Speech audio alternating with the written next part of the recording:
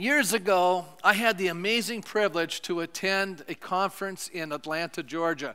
And I'm not going to go into all the details how God miraculously provided for me to go there. I mean, it was literally a miracle.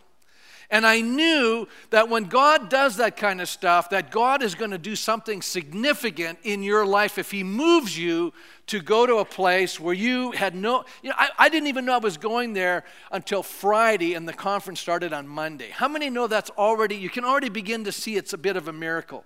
I get a phone call, and this person says, how would you like to go to, and everything is paid for, all you just need to do is show up at the airport. And that's exactly what happened. And I went to Atlanta, Georgia, and there were 44,000 ministers in the Georgia Dome at a conference. And could you imagine 44,000 ministers worshiping God together? How electric, how dynamic. And people have been praying for a year for that event, and there were hundreds of people praying every day, fasting and praying. And the Spirit of God came down in a very supernatural way. But while we were there, John Maxwell, and many of you know who he is, this was in 1996. So John was still pastoring in San Diego, and he was one of the keynote speakers, and he shared a message that really spoke into my spirit. And he shared the essence. I'm going to just give you the essence of what he said. In that message, he said that there are 400 people mentioned in the Bible who had some capacity of leadership, but only 80 of them finished well. What that means is that only 1 out of 5 really served God and finished well in their lives. The rest were sidetracked from God's purposes in their lives, and some even made shipwreck of their faith. Maybe you're new to the Christian journey, or you've been a Christian a long time, but the question that comes to each of us will be not how we began the race, but how well did we finish the course that God laid out before us? How can we faithfully do what God is calling us to do? Do you know success is not measured by how well we start, but really by how well we finish? You know, true biblical success is being faithful to what God has called us to do. How many here say, Pastor, I want to finish well?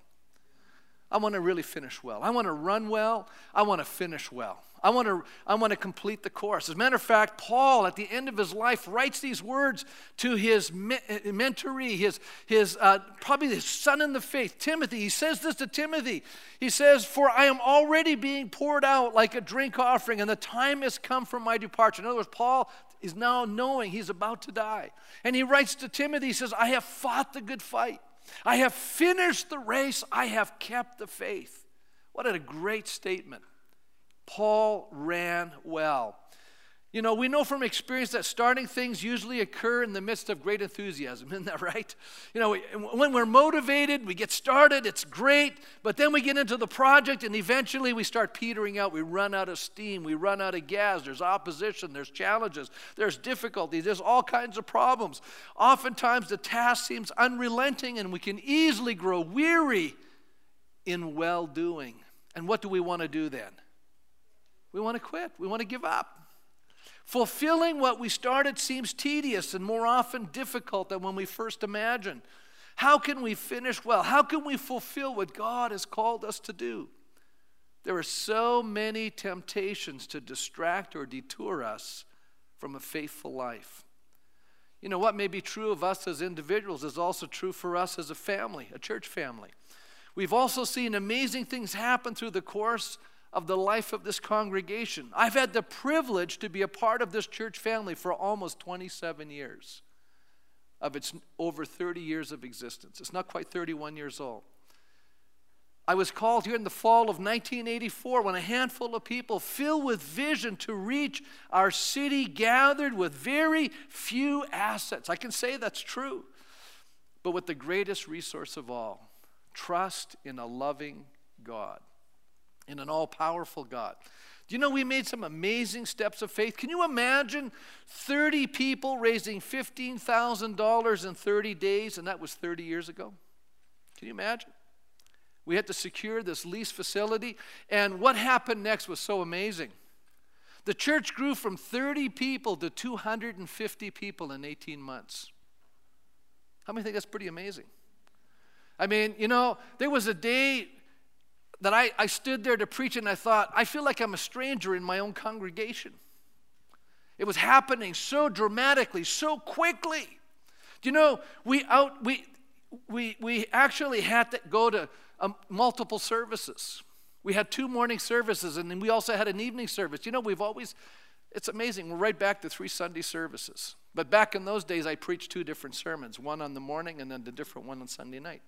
We outgrew that facility. We were forced to lease some of the larger hotel space in our city. We next purchased this property and built a large portion of this facility at that time, the cost being about $1.3 million, and we had to take out a $750,000 mortgage. And then the mortgage got paid off. The fellowship hall was built, but then we had to bring water from this little kitchen area over here all the way down to the fellowship hall. We hadn't really planned on how the water was to go in there, so 2 more expansions became reality. You know, we added to our education space. We added a phenomenal kitchen to this church. And then we paved the parking lot. You know, the parking lot alone cost $1 million? It was amazing. We had to go underground and trench the whole thing and build a lagoon, and and I want to just say that all of those things got done over the years, and all of those things are paid for. That's an exciting thing. And then in 2013, we made a significant decision. We went out and purchased 133 acres. And the end of last year, 2014, guess what happened? The entire project was paid for. Praise God. Yes. But in 2013, we also realized we were going to be here for a while because that's a pretty big project, and we needed more educational space, and the children's area was overgrown, and we couldn't do what we wanted to do about, adult education. And so we added these 3 modular spaces, but we had all these regulations and fire code things, and we finally moved them in. We built this huge hallway, which you saw the entire members there gathered in the hallway. That's amazing how large that really was. I think when people walked in there and saw the scope and size of what we added to the church, they were amazed by it. You can throw numbers out, but until you experience it, you don't get it. And so we added all of this, and that's what our new fiscal project is this year. That we're actually going to pay off those modular units. Now, when I think back to the challenge of trying to purchase this property in 1989 with no assets, how many know that was probably a huge challenge? It really was. I mean, you got to buy property, then you got to build on the property. That's a big step, folks. And when we were in that process, the Spirit of God was encouraging me as a pastor with, scripture verses. How many, you get kind of encouraged by God's word. I really do get a lot of encouragement through the scriptures. And so I was reading through the book of Joshua, and I felt God just assuring me that we were going to acquire the land, and secondly, that we would move forward step by step. Do you know the Israelites did not possess the land all in one shot? They kind of did it in increments. How many realize that? They came into the land, and everywhere your foot would step, the Bible says, right, to Joshua, God spoke to him. He says, everywhere your foot steps, where the people of God step, you will possess. And so there was a sense that you had to walk into the promises of God. You had to do this step by step. You had to do this incrementally. And so today now we're making another step. And then the step after this one is what? Raising money to build a new facility. So we're moving forward, folks.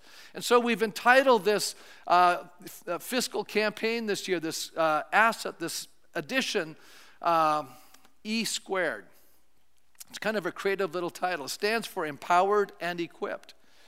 And it's taken from the book of Acts, where 120 people who had previously been equipped by Jesus were now empowered by him in the upper room. And if you go outside into the foyer today, you're going to notice a new graphic. See, for over a year, we had this beautiful graphic of this tree with all these leaves. And every time, we raised so much money, we bought the land at $7,000 an acre, which was really phenomenal. So every leaf represented 1 acre, and every time $7,000 was given to that project, we put a leaf up.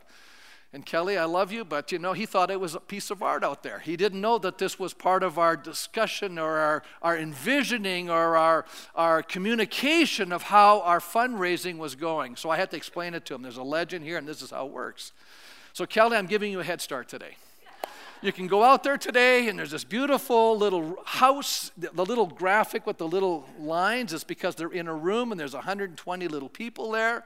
And if you count them, there's 120 of them, believe me. And in the 120, every time we raise $3,500, that's only half the amount, we end up bringing one of those little people to life. And it goes from being a little gray person to a little green person. Isn't that great? Yeah, so every month you'll watch and you'll walk over there and they'll put up more green people up on the wall, and eventually the whole house will be empowered and equipped. And that means that all of what we've just added will all be, all of the financial elements will be reduced. Now, so I just did a little graphic here, 120 people. If you, at a cost of $3,500, you times them together and it comes out to $420,000. So already, I like this. There's already 4 green people standing on that house. So we've already raised, what's that? 14,000 of the 420 is already paid. Okay, now, let me just say this. I want you to prayerfully consider on top of what you're giving. What some people do? They take away from what they're currently giving and move it to the land thing. Don't do that. I'll tell you why. Because this church has a huge operating cost. And if you do that, the church will suffer. So we don't want you to do that. We're asking you to prayerfully consider what can you do on top of how you normally give. Does everybody follow that? There's a little card. It came to you this morning. The ushers gave it to you. Take it home. Pray over it, whatever. Or if you can decide right away, write something out, put it in. You have the space of the year here to give towards it. All right? You can give it monthly or however you're going to do it. So I've said all of that. Now to encourage you. Someone last month is so motivated about our future that they donated to the church. I don't know who this individual is, but they gave $100,000 for the new facility. So I'm just letting you know, God is working in our midst, folks. And He's encouraging us to keep moving forward. Amen? We have a future. When I went to the board a while ago and I said we should, get property, and some of them agreed with me, and then eventually they all agreed with me. I was thinking 30 or 40 acres. Well, it took a while. It took 6 years for us all to get into an agreement, all right? But, we tried other things, and eventually we all came to the same place, and the membership came there too. But let me just encourage us.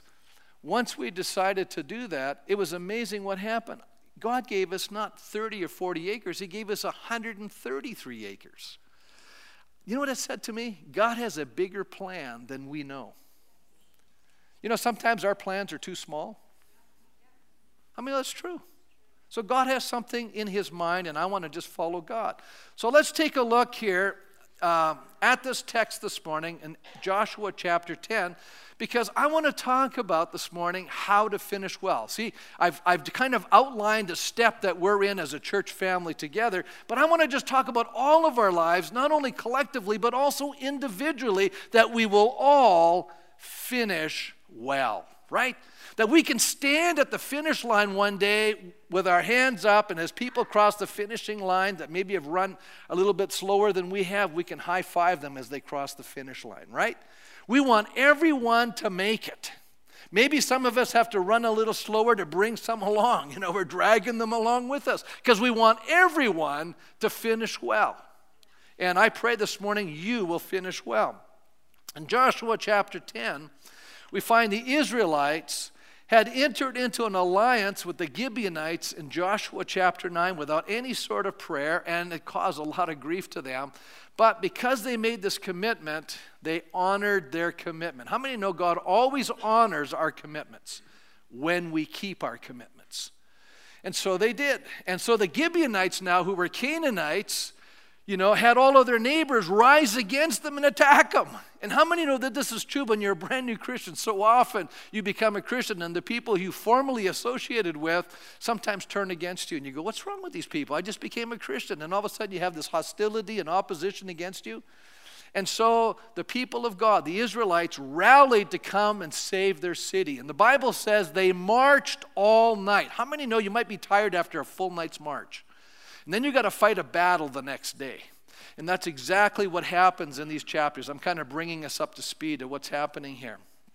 So we discover when we actively obey God, we have victories. But when we have victories, it also suggests that we have battles? How many know you don't have victories without battles? How many go, that's kind of logical, Pastor? You know, how many here, we sure like to be on the victory side of things, but we sure don't want to be on the battle side of things? Isn't that true? You know, it's like everybody wants a miracle, but nobody wants to be in the place where they need the miracle. You know, I'd like to watch somebody else have a miracle, right? You know, I don't want to have to experience the difficulty and the distress, you know, to be in that place where I need it.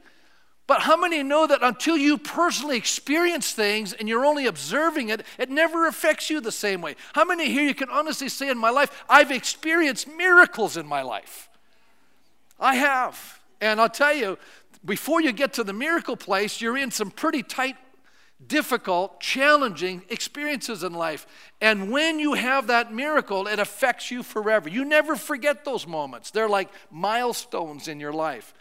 Well, you know, here's a miracle that happened to the ministry of Jesus. Remember when the 5,000 were sitting there, just men plus women and children, 5,000 men. Jesus said, you know, we ought to feed these people. There's no place nearby. Let's feed them. Don't you love Jesus? Hey, we got a problem here. Let's take care of it. And when it says here, when Jesus looked up and he saw a great crowd coming toward him, he said to Philip, where shall we buy bread for all these people to eat? I love Jesus. He raises the problem. But I like the next verse. It's even better. He asked this only to test him. In other words, it says, for he already had in mind what he was going to do.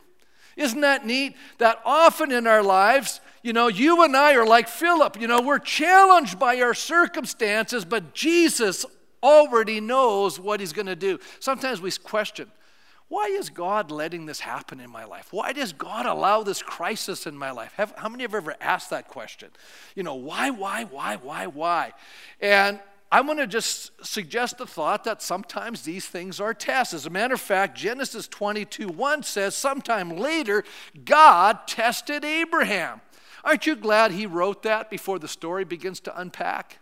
Because, you know, as I was listening to one scholar talk about this text, he said, if God hadn't written this, if it hadn't been stated this way, and the Bible just kind of said that, you know, God spoke to Abraham and said, take up your son to sacrifice him, where would our sympathies lie?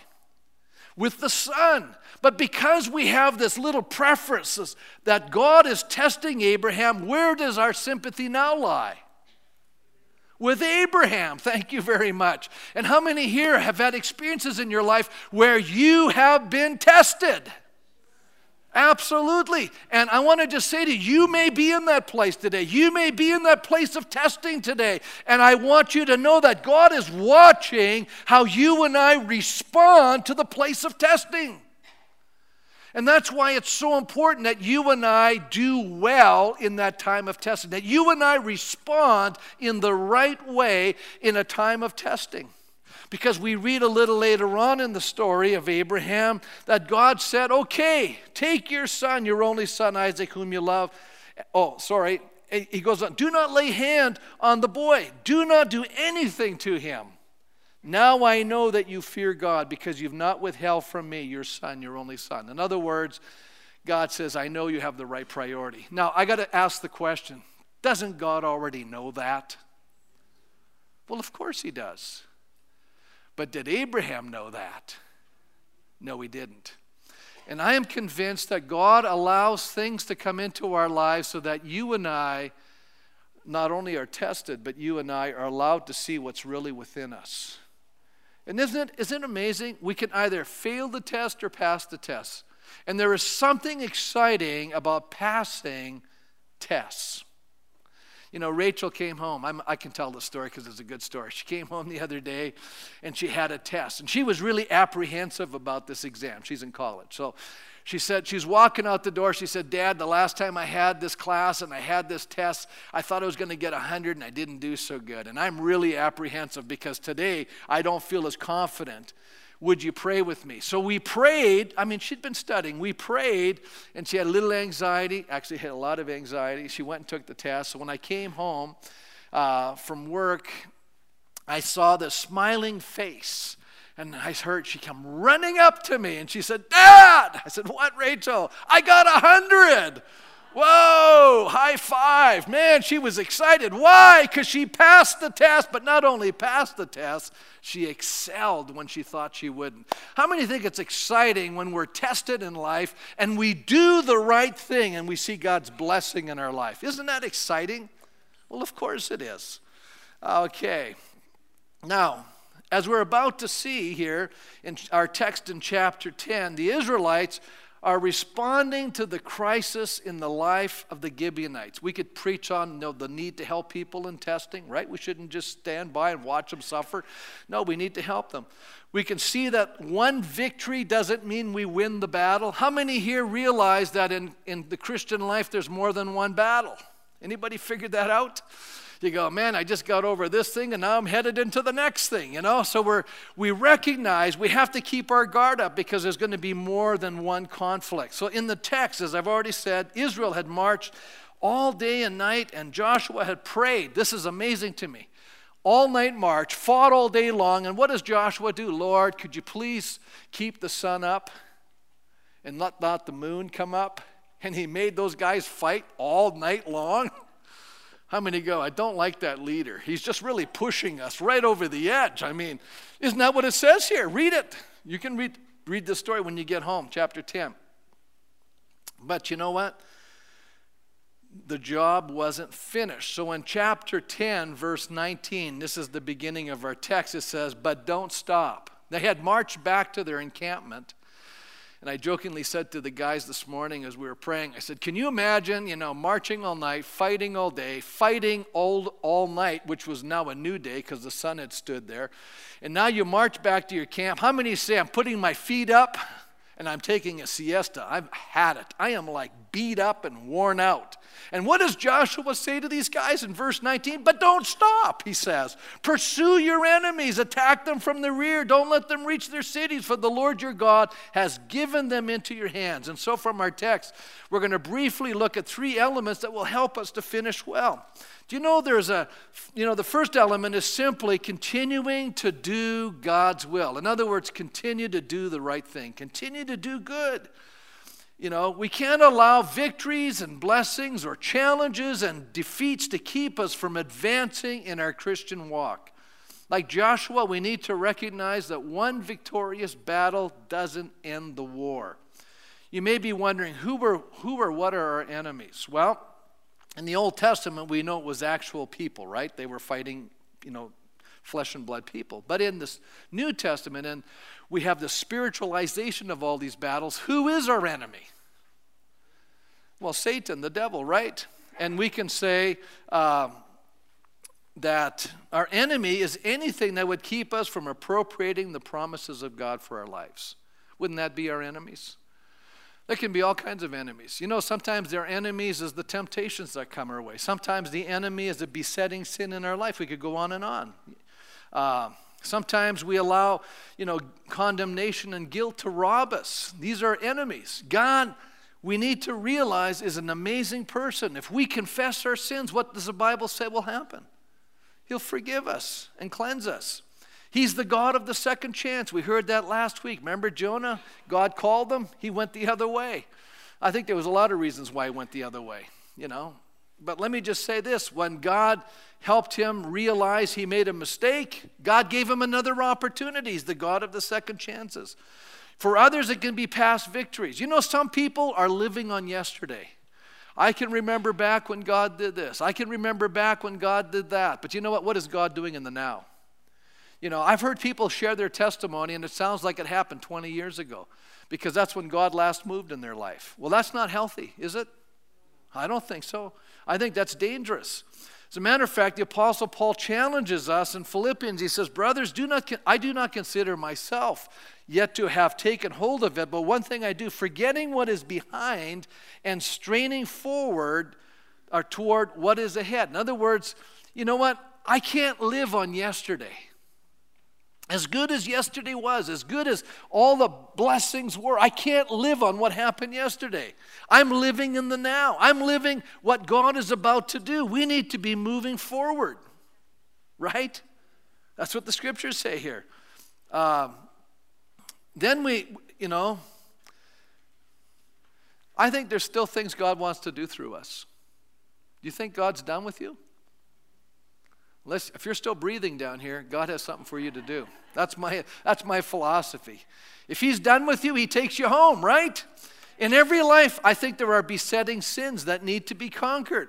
Often there are unresolved issues that keep people from moving forward. Hurts and pains that come as a result of sin or people who have sinned against us. I mean, that happens all the time. Do you know in this life there's going to be a lot of disappointment? Can you just write that down? In this life, there will be disappointment. You need to accept that. I think when we have an unhealthy expectation of life, we're always disappointed.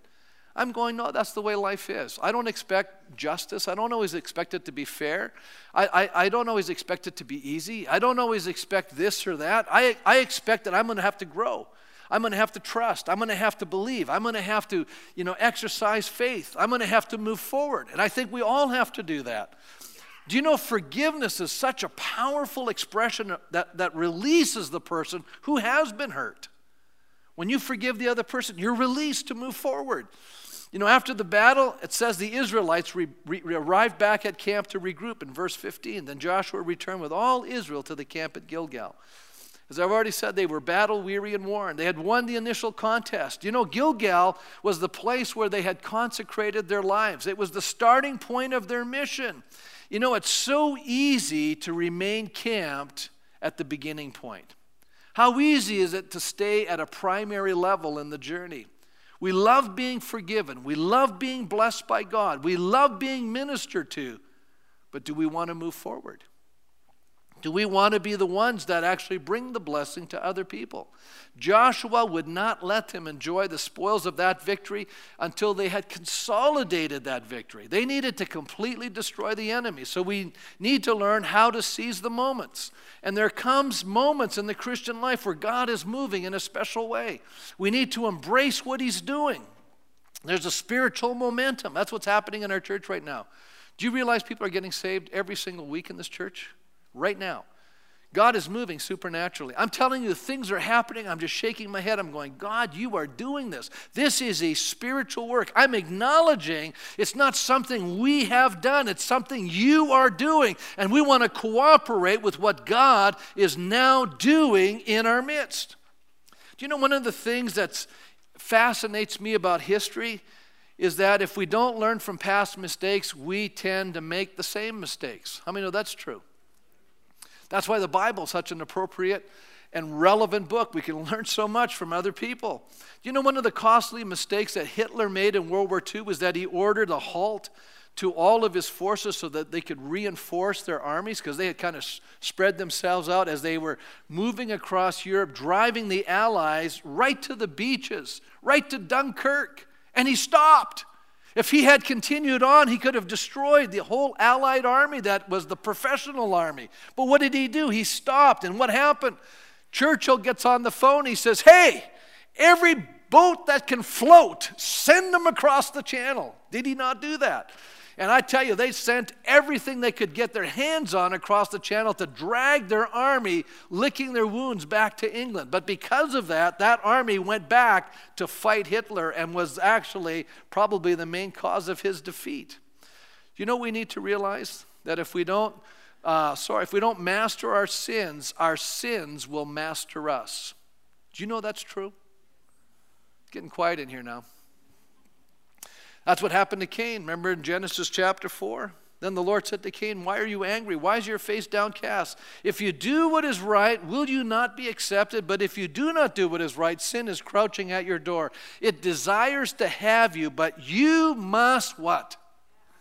You must master it. You must deal with it. You must address it in your life. Otherwise, it's going to come back and get you. So what are some of the enemies that are keeping us from enjoying God's victory and blessing in our life? Well, I've listed a few.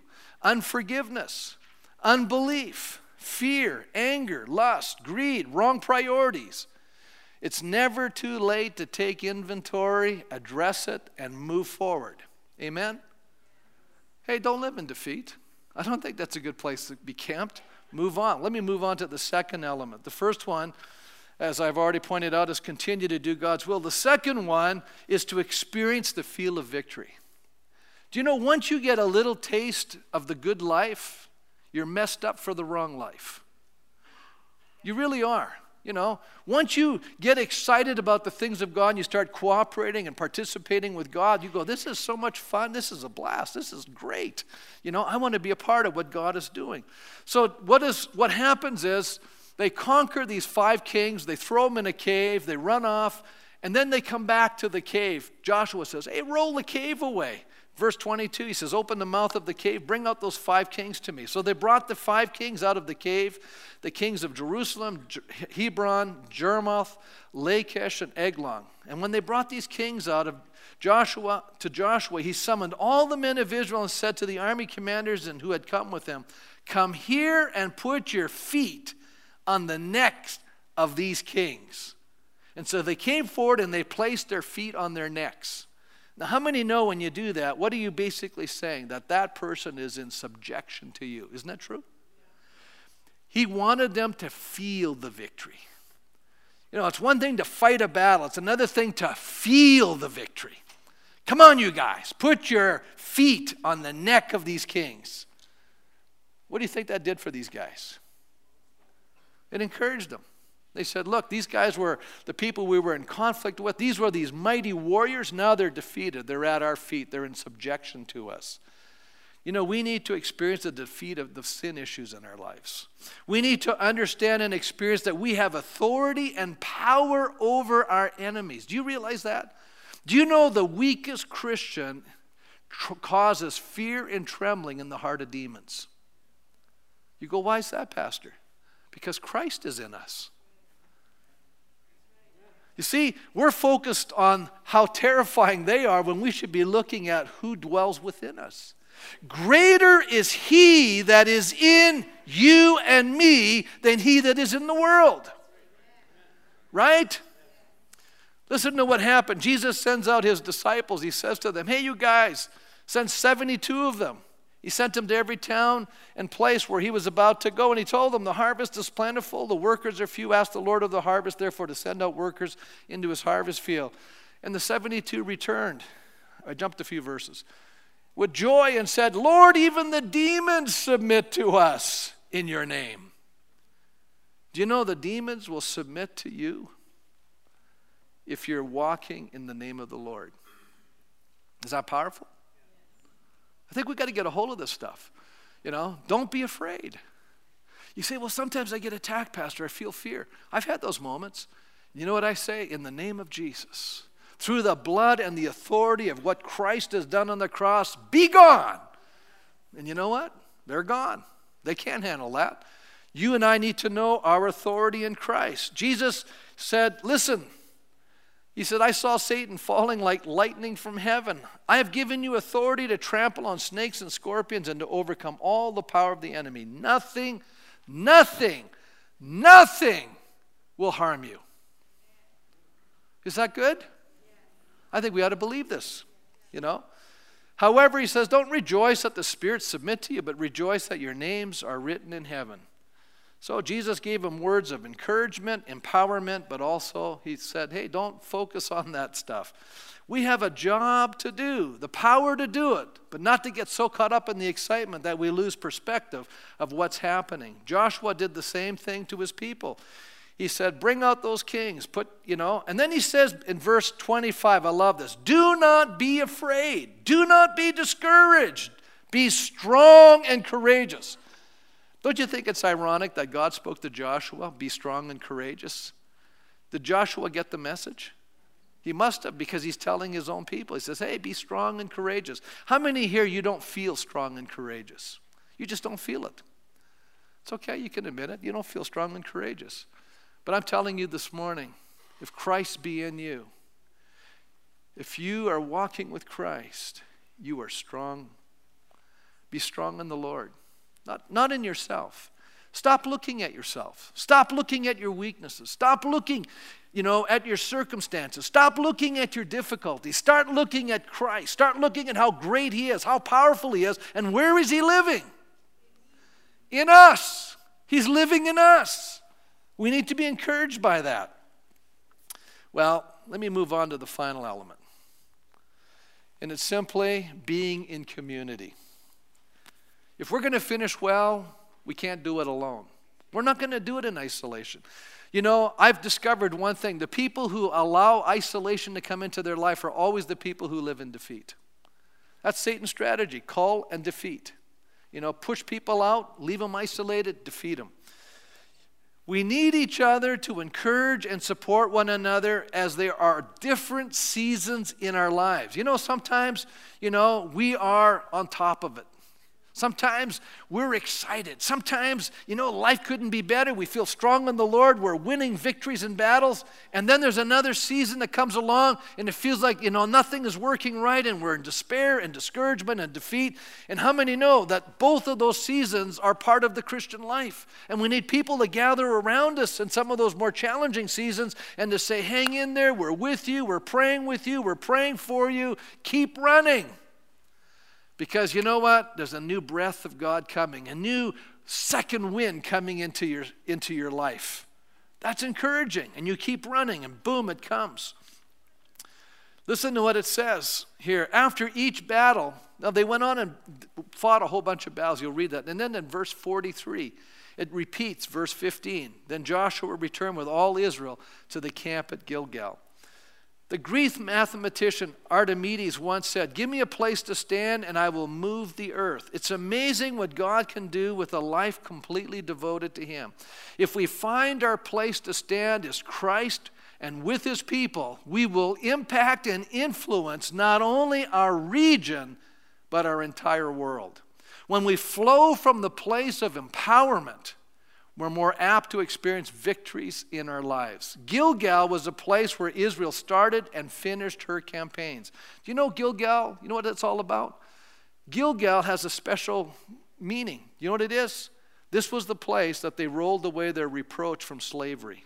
This was the place where they renewed their covenant with God. This was the place where they were circumcised because they hadn't been in the wilderness.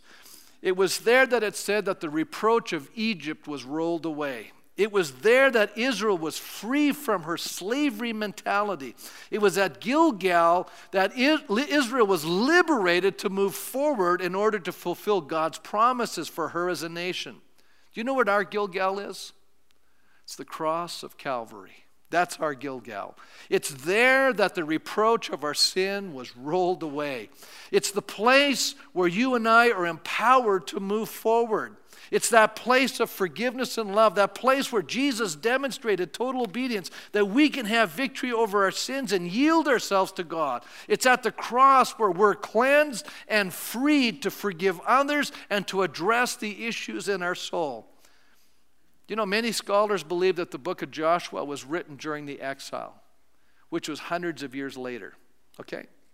They wrote back about these events in the book of Joshua. Why?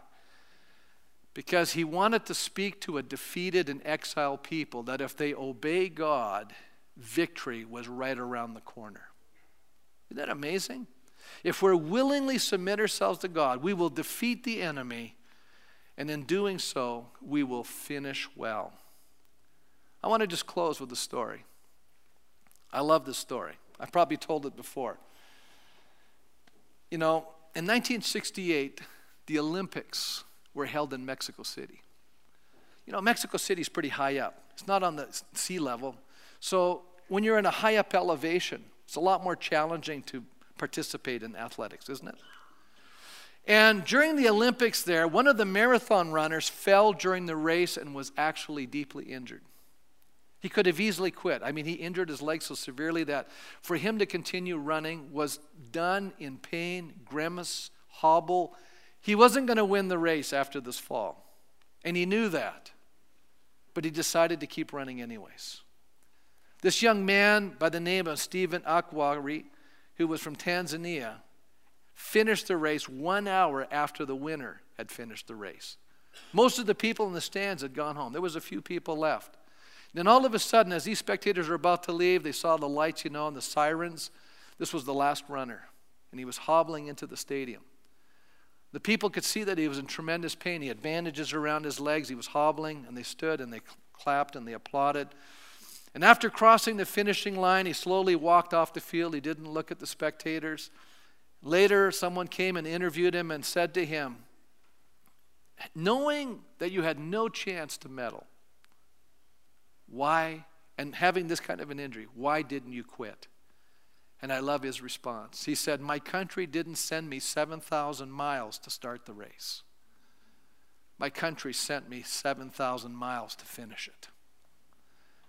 And folks, Jesus not only calls us into this amazing life, and I believe that he's going to help us finish it. Because it says in Philippians, he who began a good work will complete it.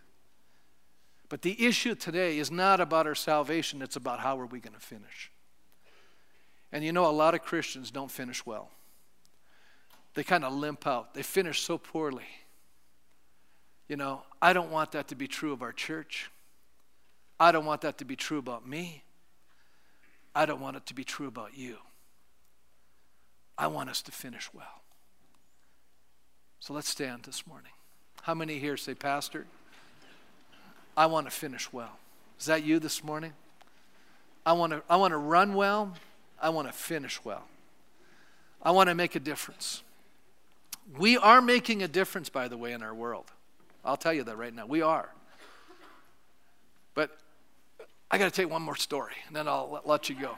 It's really quick. I don't know which Olympics it was, but I was watching one, and I don't know who this person was. But how many kind of enjoy watching the Olympics? I'm extremely competitive. Does anybody know that?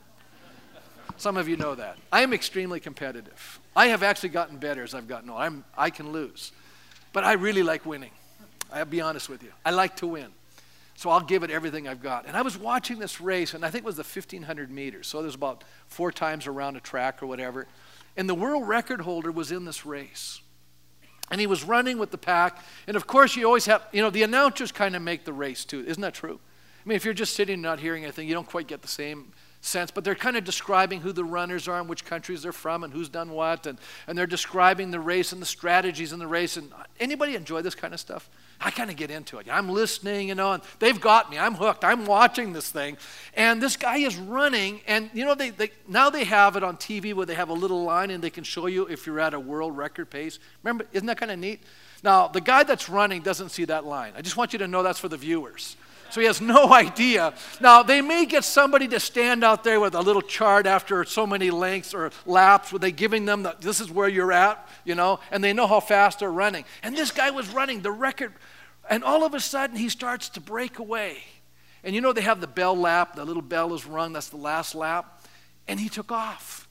And the announcers are going, he's gone. He's already ahead of the record rate. Okay, you follow this? The line, he's ahead of it, and he's pulling away from the pack, but he starts when the bell rings. I mean, how many know he's got to do another lap? And he's doing it at a record rate, and these guys are commenting. Everyone's commenting. He's destroying the race. He's never going to be able to keep this up. He's not going to be able to finish. He's not going to be able to win this race. But the more he's running, the further he's pulling away from the pack. Now he's only got about a half a lap to go. And no kidding, now he's like a quarter of a lap ahead of the next guy. And the announcers are going crazy because he's actually picking up speed. This is amazing. He's literally, the record, the second guy is close to the record, but the record holder, he's so far ahead, and he's actually running at a faster clip that by the time he's got about 100 meters to go, 100, not very far to go, he's shattering the world record. He's picking up speed. The announcers are screaming, they're so into it. And I'm emotional by this time. I'm crying. I don't even know this guy. It's so moving. And when he wins the race, I'm cheering, and I'm in the living room by myself, cheering away, crying, and the Holy Spirit comes down. God is amazing. He can talk to you in those moments. And and the Spirit of God is over me, and I said, God, that's how I want to finish. That's how I want to finish. Not just crawling over the finish line, I want to shatter. I want to win. I want to run well. How about you? Father, you're speaking to our hearts. And I pray, Lord, that we will run so well, that we will shatter our own expectation because of your amazing grace and Spirit working within our souls. Help us, Lord. Help us, Lord. I pray today for those that may have not even started the race. I pray right now that they would cry out to you, God, say, oh, God, forgive me. I need Jesus. The one we sang about this morning, the one who has power in his life, we must be saved, but at the name of Jesus. I pray today that we would cry out to you and recognize this cannot be done in human ability and strength, but it can only be done as we surrender to you, Lord, and begin to walk in obedience to you, that we can run this amazing Christian race and run it well and finish well. We thank you, Lord, for that grace, and we open up our hearts to you today. Lord, may a second wind catch our souls today. And may we begin to pick up the pace, oh God, and begin to run like we've never run before, shattering all of our own expectations. In Jesus' name, amen.